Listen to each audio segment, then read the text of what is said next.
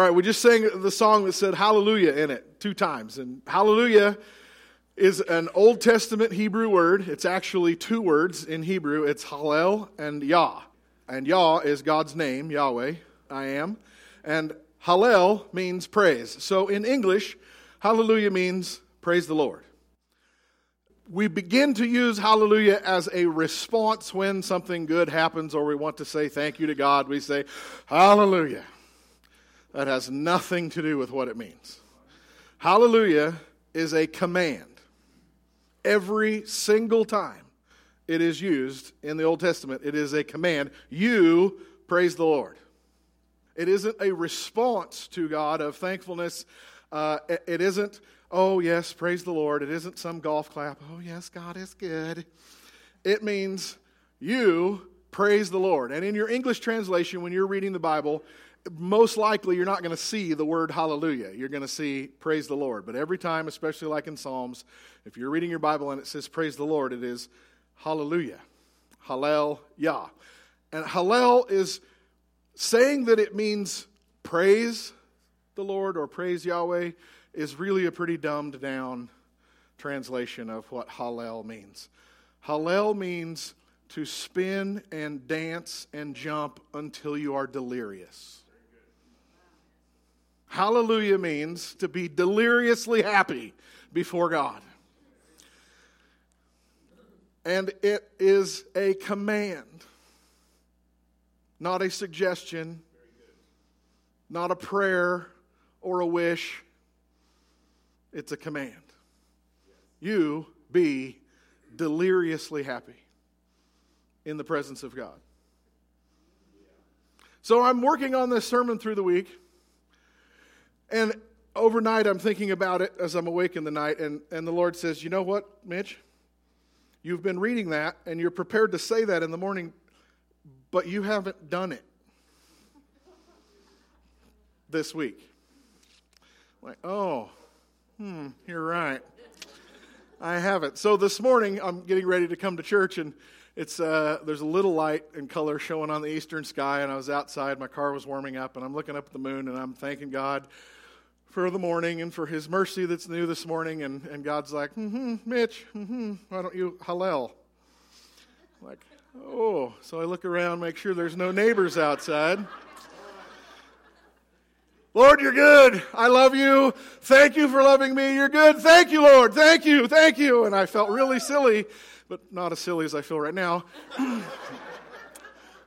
And I did not Hallel because I did not go delirious. But Hallel means to let go in complete abandoned joy, celebrating God. Hallelujah. Hallelujah. This idea is in the New Testament also. Next scripture is Philippians 4:4.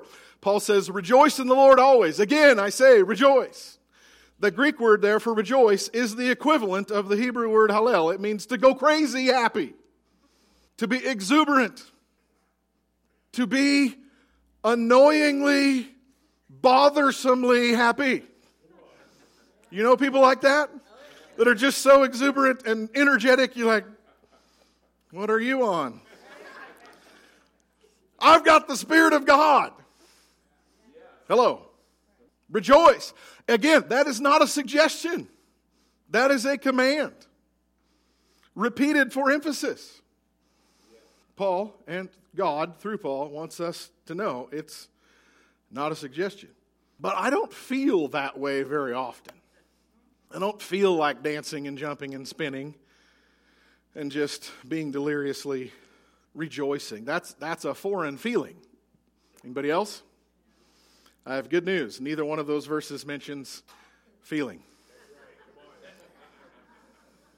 I really like to laugh. I love to tell stupid jokes.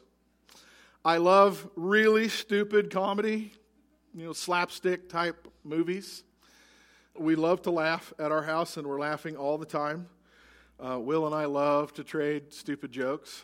I mean, really, really dumb jokes, like an invisible man and an invisible woman got married. No one knew what they saw in each other. But their kids weren't much to look at either. So happiness is not a stranger to me, but most of the time what I feel is responsibility. I feel my to-do list. I feel pressure of work. I read all the responsibilities. Sometimes I feel happiness when I'm out in the mountains. I feel good camping or hunting or hiking or enjoying the outdoors. I really feel good and happy when all of my family is together at home on a cold winter night, and we're in the living room and everybody's not on their phone. If we're playing game together or whatever, and I feel that. But those moments are rare when I feel happy. But it's very easy to feel lonely, sad, stressed out, angry, frustrated, impatient, all that. It is completely natural to feel self-pity and fear and anxiety and condemnation and rejection and doubt and worry and all those things. But to rejoice in the Lord is not easy or natural or thoughtless, as in it just comes. It would have to be something that I was extra careful, super intentional to do. Not that I don't feel praise toward God and thankfulness. I'm overcome with thankfulness sometimes. But to express my thankfulness physically would be really weird for me most of the time. If I am overcome with emotion of thankfulness, it's not going to show up like spinning and dancing, but that's what the word means. It's what David did when he was coming into Jerusalem in front of the ark. He was hallelling, and Michal criticized him for it. God judged her. Don't judge, even silently in your heart, somebody who gets excited about God and is celebrating a little too much for you to be comfortable with. David knew exactly how all of us feel when it's just easy and natural to feel down rather than up. Loneliness or depression or anger comes super easy, and to rejoice has to be an intentional decision. David knows about that. Check this out from Psalm 42. As the deer pants for the water brooks, so pants my soul for you, O God. My soul thirsts for God, for the living God. When shall I come and appear before God? My tears have been my food day and night. When I remember these things, I pour out my soul within me. Why are you cast down, O my soul? Why are you disquieted within me? Hope in God, for I shall yet praise him, for the help of his countenance. O my God, my soul is cast down within me, therefore I will remember you. David says, my tears have been my food day and night. And then he addresses his own soul, his emotions, his personality, what the Bible calls the soul. And he says, soul, why are you cast down? Put your hope in God. He takes charge of his own feelings. He grabs his soul by the neck and says, we're going to praise God. Why are you cast down, my soul? Put your hope in God. Psalm 43, the next one, verse 5. Why are you downcast, O my soul? There he is talking to himself again. It's not just crazy people that do that. Or maybe we are. Why are you so disturbed within me? Put your hope in God, for I will yet praise him, the help of my countenance and my God. Again, David, with his spirit, with his willpower, says to his soul, his emotions, his personality, his thoughts, he says, soul, come on. Shape up. Why are you downcast? Why are you disturbed? Put your hope in God. It has to be intentional. We all feel downcast, disturbed, whatever. Put your hope in God. I will praise him. He is the help of my countenance. If you know that old-fashioned word, it means your face, but not just your face, it's the attitude of your face. Hello? When I tell my soul that's feeling down, shape up, feelings, shape up, emotions, come on, personality, suck it up, and not just this willpower of I'm not going to be down, I'm going to think on God and it will change my face. I'm not hiding negative emotions or denying that they're there. I am addressing them, and I'm going to find God until it changes me. We're not being fake. We're not hiding or denying how we feel. It is addressing how we feel until it changes. Put your hope in God. I will praise Him. He is the help of my countenance and my God. David says, when I feel downcast and disturbed, I will think about God until it changes my face. Act happy even when you don't feel like it. And you will begin to feel like it. Just like the more you give in to depression, the worse it's going to get. The more you act pleased and up and energetic, and the more you talk positively about God and yourself and your circumstances, the better it will get. Change your face by faith. Change your face by faith. You cannot wait till you feel like smiling to smile. That day won't come very often. Come on. Well, Mitch, that's being fake. No, it isn't. It's faith. Faith is living like something is true before it happens. So live like you're happy, even if you don't feel like it. Because the natural feelings of joy and happiness aren't there very often for most of us. Some of you are just naturally lighthearted and happy and giddy. God bless you. The rest of us don't identify. All right? Most of us are going to have to do it intentionally. Hello? There's a quote from Misty Edwards, the worship leader from IHOP. We express our love to God by resisting emotions that are contrary to His will. One of the ways we worship God and love Him is by denying our feelings that are contrary to His will. Bill Johnson says, I cannot afford to have a thought in me that is contrary to His word. Hello? So, smiling when you don't feel happy is not being fake and it isn't lying, it's faith. When it's done toward God. Actually, when you live by faith in the Spirit, you will live the opposite of what your flesh and your feelings are, and the Word and the Spirit become so true that you actually realize my flesh and my feelings are the ones that are lying. I'm not being fake at all. I'm living in something that's more true. My feelings are not true at all. Have you not ever realized your feelings exaggerate things that they're worse than they really are? Hello? So denying your feelings is not lying because it's your feelings that are the liar. If your feelings exaggerated the situation to be much worse than it was, they are the liar. So you are not faking or lying when you smile when you don't feel like it.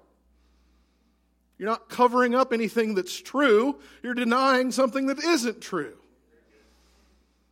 Space in your heart or head. Every skill in life is unnatural. You didn't naturally learn how to walk or hold a spoon. So you might have to practice smiling on purpose until it becomes the thing that's natural. It takes no effort to be unhappy or sad or fearful or angry. It's going to take effort to rejoice. Intentional effort to be content and thankful and happy. So the past 3 weeks, I have not been doing well. You know, if you weren't here last week, maybe you didn't hear, but Freedom, our oldest daughter, broke her leg over Christmas break, and Sarah is back in Missouri with her doing doctor appointments and stuff. And so last Sunday, I did not want to be here. If you were here, you know I was very emotional, just not because just of what happened to Freedom, and I'm without my wife for 18 days, but Will was here, and in between services, he was headed back to George Fox, and I had all the feels about that going on, and I have to preach.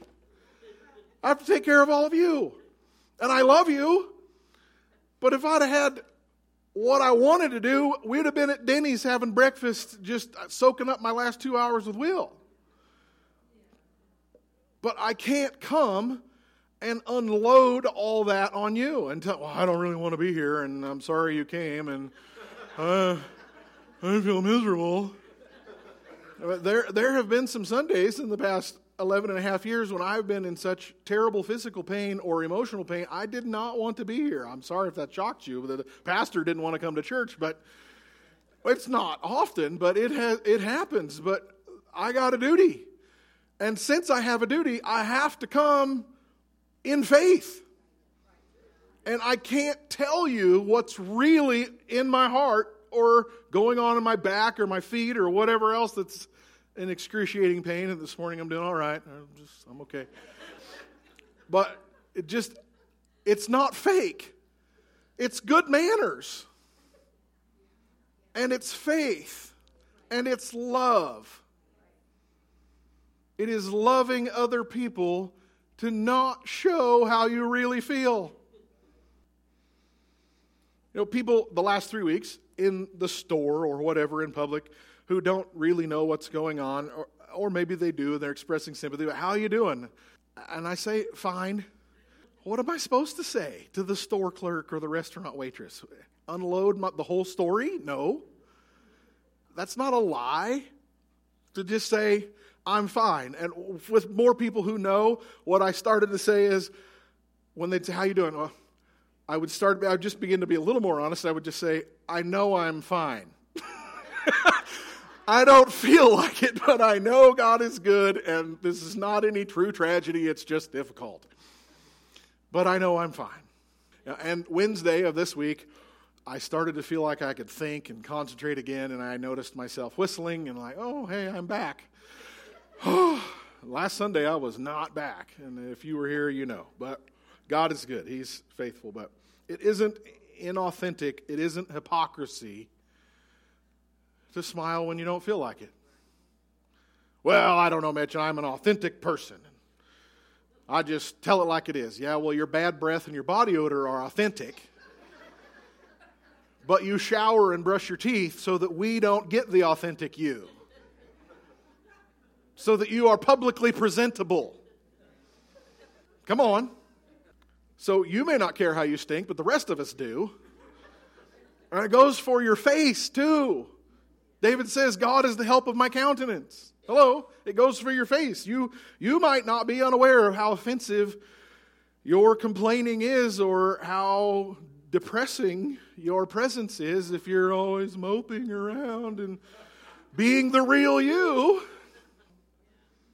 Happy people attract other people and miserable people repel people. Well, Mitch, I'm just authentic. That's just fake. I call it like I see it, and I say what I think, and I don't hide my true feelings. I'm not fake. No, you're a baby. Babies let everybody know how they feel. Bratty toddlers let everybody around know exactly how they feel. Part of being an adult is being able to control your feelings.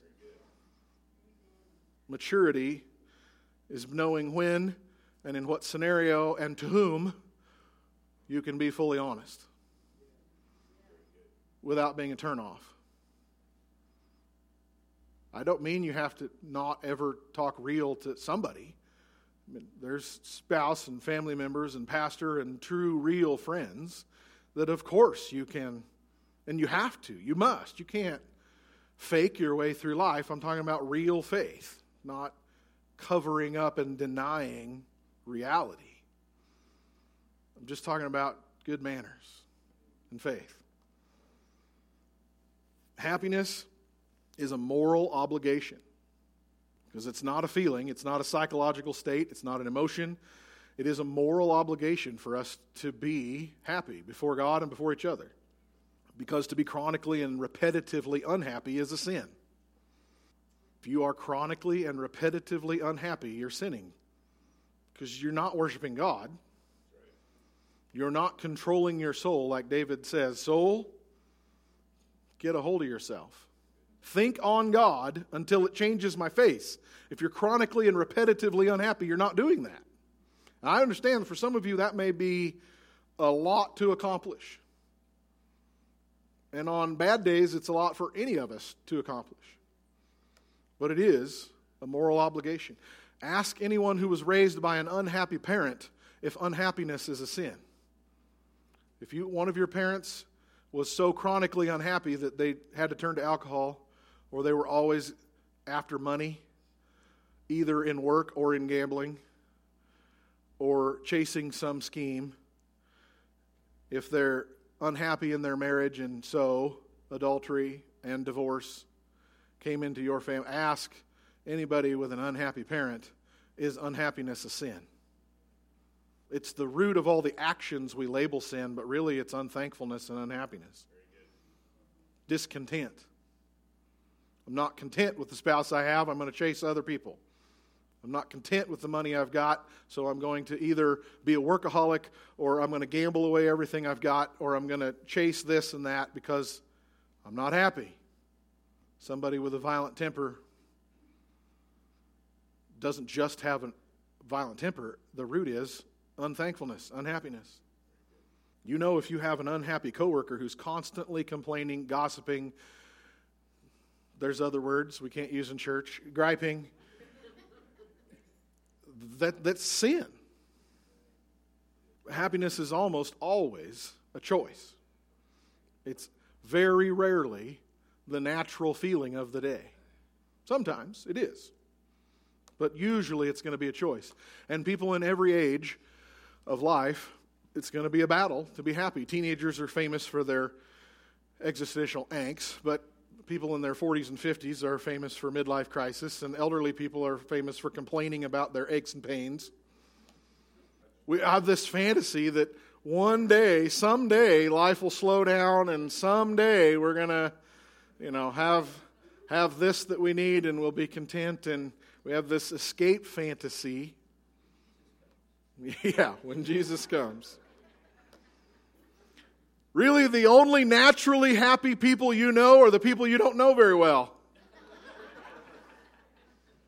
Let me say that again. The only naturally happy people you know are the people you don't know very well. You just think they're naturally happy. You haven't heard about their battles and their demons and their storms. But the fact that you think they are naturally happy means they're doing it right. The more you know a person, the more you know how much pain they've had in their life. The happiest people that you admire as so loving and kind and content and mature and cheerful, you don't know their pain and their heartbreak and their demons. It never has anything to do with how well and easy their life has gone. It is only a response out of faith and love to God to rejoice on purpose. Don't ever think somebody that's always smiling and laughing and in a good way. There's people that are joking and goofy on purpose. They're just covering up their pain. I hope you understand what I mean. I'm talking about people who, in faith, in reality, choose to rejoice and be content and thankful and happy before God and before the church and the world. Don't ever think those people have just had an easier life than you, or it's just natural to their personality. When we choose to act happy, to be content, to speak thankfulness, when our behavior is intentional by faith, it is a choice to rejoice before God. It's an obedience to the command of God, to Hallel, to rejoice. Again, I say rejoice. It's a command. It has nothing to do with feelings. We've all had sad feelings and memories, and we fight demons, and we all have broken hearts. It's natural and easy to feel unhappy. It is unnatural to act happy. You know that it is immoral to follow your feelings if your feeling is lust, if it's toward some sexual sin. You know it would be a sin to follow your feelings if it was suicidal tendencies, or if it was rage or hatred or greed or a desire for alcohol or drugs or laziness. So I just don't want to get up and go to work today. That would be a sin. So it's also a sin to follow your feelings toward depression or stress or bitterness or some escape fantasy that you repeatedly dream about, or just unhappiness. Again, this has nothing to do with circumstances or feelings, because the Bible says Jesus was the man most acquainted with sorrow. There's nobody more brokenhearted than Jesus felt. And the Bible says in Hebrews, he was tempted in every way. And again, I said this a few weeks ago, but no one has any sin addiction who will be able to face Jesus and say, Jesus, my temptation was stronger than yours. You just don't understand. I had to give in. Jesus will say, no, I was tempted worse than you were. And I did not give in. So Jesus was the saddest, most brokenhearted, sinfully tempted person ever. Do you have any picture of him when you read the Gospels that he went around depressed and angry? Do you think he had a frown on his face? That he was complaining and pouting? No. Do you think that when he went off by himself to pray in the night that he didn't cry? No way. He was bawling his eyes out. But not when he was ministering to other people. He didn't go around pouting and crying.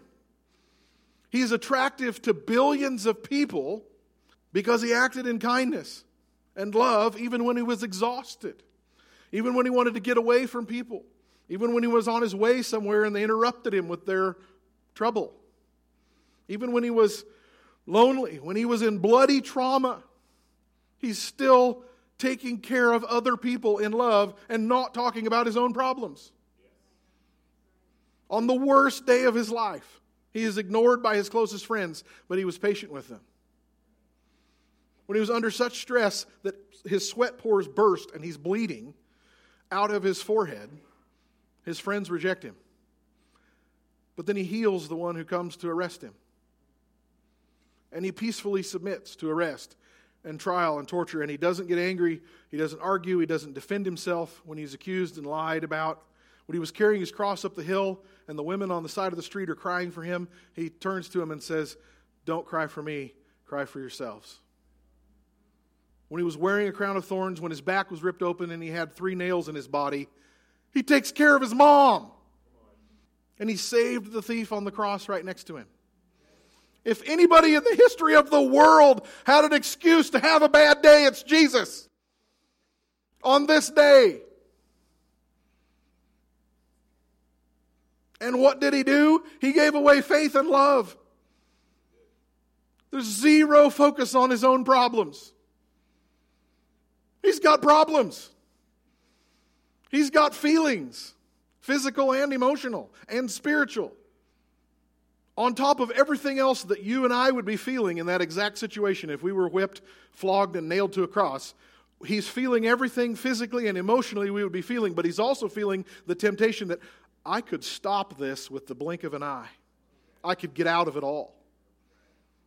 He said, if I just make a peep, my Father will send 10,000 angels and it'll all be done. You and I could not have that temptation added to our problems. We couldn't get out of it if it was us. But he has to undergo it all, plus has to resist the temptation of, in all literal reality, I could stop this in the blink of an eye. And there is zero focus on his own troubles. He's only ministering to the people around him while he's hanging on nails. If that's faking, then I need to be more fake. If that's real faith and real love, then I need more real faith and real love. In John 12, Jesus says, "He who loves his life will lose it, and he who hates his life in this world will keep it for eternal life." The word life is there 3 times, but in the Greek it's 2 different words. The first 2 times, love your life and hate your life, is one word, and eternal life is a completely different word. Eternal life, that word, life, means your biological lifespan. Like your body is living. Hello? Jesus, when he says, hate your life, or love your life, you'll lose it, and if you hate your life in this world, you'll find it. He's not talking about you have to physically die to follow me. And he's not, he's using the word hate and love there, like when he says you have to hate your parents and your kids in order to follow me. He doesn't mean have emotional hate for them. He means they cannot be a priority compared to me. Hello? Like you have to give that up. It's not a burning, passionate despising of somebody or even your own life. But there's a word there that I just learned this week. I had no idea that in the Greek that was different words. The word is suke in the Greek. Suke is how you pronounce that. He who loves his suke will lose it, and he who hates his suke in this world will keep it for eternal lifespan. Any guesses on what suke is in English? It's psyche. Psyche is the Greek, suke is the Greek word for your soul, your emotions, your thoughts, your personality. Hello? Jesus says, you don't have to hate your life circumstances and give up your lifespan for me. You have to give up your feelings. You have to give up your personality. Suke is psyche, your soul, your thoughts, your will, your emotions, your personality. If you love your soul, you will lose it. If you give up your soul for me, you will keep it for eternal life. So obviously Jesus isn't saying your personality has no value. Hello? Like if you give it to me, you give it up in this life, I will keep it for you for eternal life. He's not saying you can't have a personality and you can't have feelings or that they aren't valuable or important, but you have to give it up now in order for it to be preserved for eternity. So let's translate this. He who loves his soul will lose it. He who hates his soul in this world will keep it for eternal life. That's an exact translation. He who loves his emotions, again, this is an exact translation. He who loves his emotions will lose them, but he who hates his emotions in this life will keep them for eternal life. Again, love and hate don't mean this passionate burning, I hate the way I feel, I hate myself, I can't have a personality, I just have to be this automaton that doesn't feel anything. Jesus says, I will keep your emotions and your soul and your personality for eternal life. It's that valuable, but you have to give up how you feel in this life. Not get rid of it, just give it to me.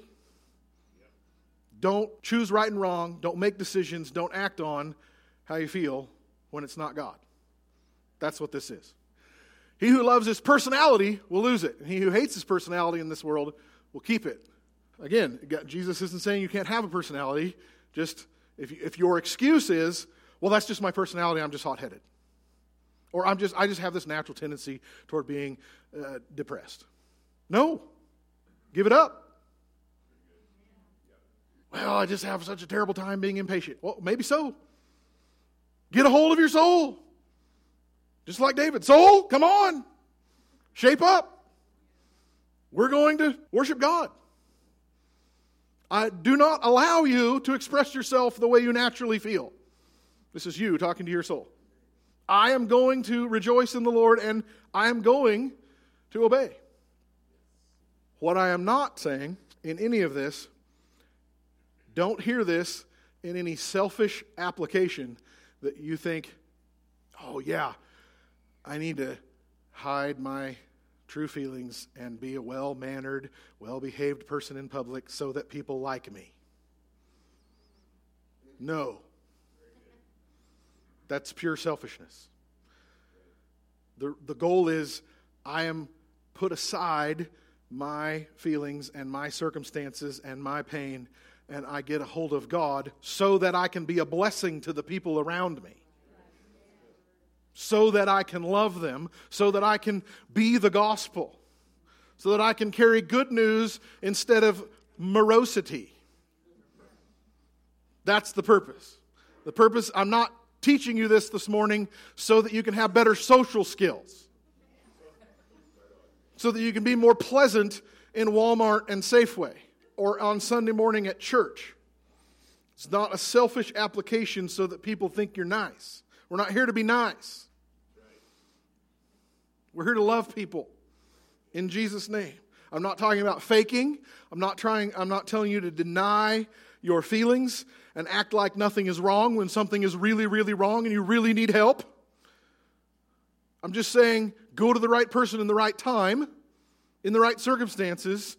Don't wear that for the whole world to see. When I say happiness is a moral obligation, I know some of you heard, well, that's just another thing I can't do. Because I can't be happy. I am depressed, Mitch. I have clinical depression. You're right.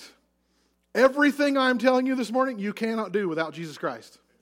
This is not a self-control exercise. This is not you hiding your emotions. This is not you being fake. This is you going to God who will change my face. Nothing I'm saying is you doing it. It's Jesus. But it is not fake because I take my negative emotions and I don't deny them. I don't hide them from myself or God. I don't say, oh, I really shouldn't be feeling this way. I say, I am feeling this way. Here it is, God. You take it and you change my face because I can't.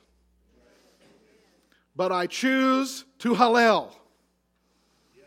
I choose to rejoice. Because I have lots to be thankful for. I have lots that's going well. I have lots of people that do love me, even though this person is giving me a seriously hard time right now. I got 87 people that really love me. Thank you. I know my feelings exaggerate the problem. I know it's not as bad as I feel right now. So, even though it's real, I'm not lying about it. I'm not covering it up. I choose to lay it aside, and I'm yours, God. What do you want me to do? Nothing I'm saying to do today is you doing it by self-control or your own strength. It is only in Jesus Christ that any of this is going to get done. Because the people who try to grit their teeth and pull themselves up by their own bootstraps and they deny their problems and I don't need help, I can be okay, I'm tough, I'll just, they crack. Hello? You know some people who've lost it. And you find out later they were really, really hurting and they never admitted it to anybody. So if you need counseling, get counseling. If you need help, if you need to cry, go for it. Nothing I'm saying is lie or deny. It is be honest and admit, but give it to God. Go to God until He changes your face. That's what I'm saying. Glorify God and be a spiritual blessing and an encouragement to others. Because there is tremendous pleasure in making another person happy. In encouraging other people. There is value, there is pleasure, there is the Holy Spirit. What I'm talking about is not anything you can do in self-control. It isn't fake. This is, I realize that how I feel is either it's a lie and exaggeration, it's not as bad as I feel, or, yeah, this situation is really bad and I need help. But I'm going to God and I'm going to my pastor and I've got 2 or 3 friends that are praying for me. And I know God is going to answer this so I don't have to go around depressed for the next 3 months. Speaking fear and pain and sorrow. I can put a smile on purpose and share Jesus. Because I know God and these 3 or 4 people over here are praying for me and they're taking care of me and I'm going to be all right. Even though I don't feel like it right now, I'm not faking. This is faith. I'm not denying or avoiding dealing with reality. I'm dealing with reality in private, in the Spirit. And so I carry the Spirit of God with me rather than my own soul. I'm not talking about being selfish so that people don't know your problems. I'm not talking about hiding or faking. I'm talking about faith. Because when you share joy, there is so much pleasure. It's so fun. It's so good to encourage other people. You make the world a better place when you are intentionally happy. Notice the word intentional. Because it isn't the angry Christians that are out there sharing the gospel. What are the angry Christians doing? They're arguing about politics. And the world's gone to hell in a handbasket. And all those Catholics, all those Baptists, and all the other denominations that don't know what I know, they're all wrong and judging other people and complaining about other people and angry and stirred up and they're in fear about the world situation. Or maybe they're unhappy for other reasons. Maybe they're unhappy about their own circumstances and so they're just too busy chasing other things in the world to be truly rejoicing in God. And they're wasting their lives away, wishing things were different, wasting their life chasing more money or a bigger house or whatever. The happy Christians that are content are the ones that are smiling. They have something to offer other people. The happy Christians are certainly not pain-free. I know most of you in the room, and I know that some of you have lived through some horrible stuff. Very painful. The happy Christians have broken hearts too. They battle their own demons, but they have made a choice of faith to rejoice in the Lord always. Always. Always. Hallel. Yah. Regardless of how they feel or how they're being treated or what battle is going on behind the scenes, what wound may be actively bleeding. I don't mean don't get help. Get help. Be honest when you need help. Be honest with your spouse and your pastor and your friends. But respond in faith to God and His promises. I will be thankful. I will be content. I will laugh. I will smile. I will count my blessings. I will love people, and I will rejoice in the Lord. I will hallel before the Lord my God, the help of my countenance. I will rejoice, and He will change my face. Psalm 103, 1-5. Bless the Lord, O my soul. There he is, talking to himself again. This isn't toward God. David's talking to his own feelings, his own soul. Bless the Lord, O my soul, and all that is within me. Bless His holy name. Bless the Lord, O my soul, and forget not all His benefits, who forgives all your iniquities, who heals all your diseases, who redeems your life from destruction, who crowns you with loving kindness and tender mercies, who satisfies your mouth with good things, so that your youth is renewed like the eagles. Hallelujah! Hallelujah! No! Hallelujah! Hallelujah! Nobody's standing and spinning yet. Hallelujah! Bless the Lord, O my soul. Soul, come on. Bless the Lord. Psalm 94, verse 19. When anxiety was great within me, your consolation brought joy to my soul. Another translation, same verse. In the multitude of my anxieties within me, your comfort delights my soul. Notice David doesn't deny that he has lots of anxiety, pain, tears, depression. I truly think David was bipolar. I mean, you read the Psalms and he is. He is. He's super high and exuberant and he's super low. Like, I'm weary unto death and everybody hates me. And like, everybody, David? Like, I mean, he's truly, I think he is. He's bipolar. I don't mean that as an insult. It's my diagnosis. But he always grabs a hold of himself and says, I do not allow myself to feel this way, even though I feel this way. I'm not going to deny that I feel this way, but I don't allow it. I'm not okay with it. God, I'm going to find you until I rejoice, until I can bless you. So notice he's not denying his anxiety. It's great. I am full of pain or anger or tears or whatever your situation is. But God, I will find your joy and it will comfort me. Amen. Are you comforted? Yes. Are you rejoicing? Yes. Hallel. So go home in the privacy of your bedroom and try it. Just I know you're not going to do it right here, right now. But it's a command. Spin and be deliriously happy. Jump for joy and dance before the Lord. Amen. Amen. Thank you, Lord. Thank you for your goodness. Thank you for your faithfulness. Thank you for your joy. Thank you that you are happy, God. That you are rejoicing, God. And that you fill us with joy and encouragement and comfort. Lord, regardless of how we feel, regardless of the circumstances, regardless of how we are being treated, regardless of what we are going through, no matter what we have lost, we have never lost you. And you are all that we need to rejoice, to be thankful, to be content. So we receive your command to hallelujah. We receive your command to rejoice in the Lord always.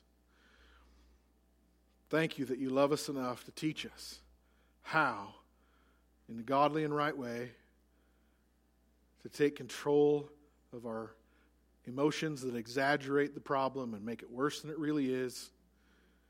We can put that aside and be thankful and content, rejoicing in you, thankful to remember all your benefits. No matter how we feel, there's always good things that you have done that we need to remember. Forgive us when we lose sight of that. Thank you for being so good. Thank you for being so faithful all of our lives. Lord, the old people in the room have a lot to remember, and the young people in the room have a lot to look forward to. Because you are good and you are faithful, and we trust you no matter what comes, so we don't need to be moved in a negative way. We are moved to joy. Thank you, Jesus. Thank you for what you did for us, and that even while you were doing it, you were full of love and faith and selflessness and ministry toward us.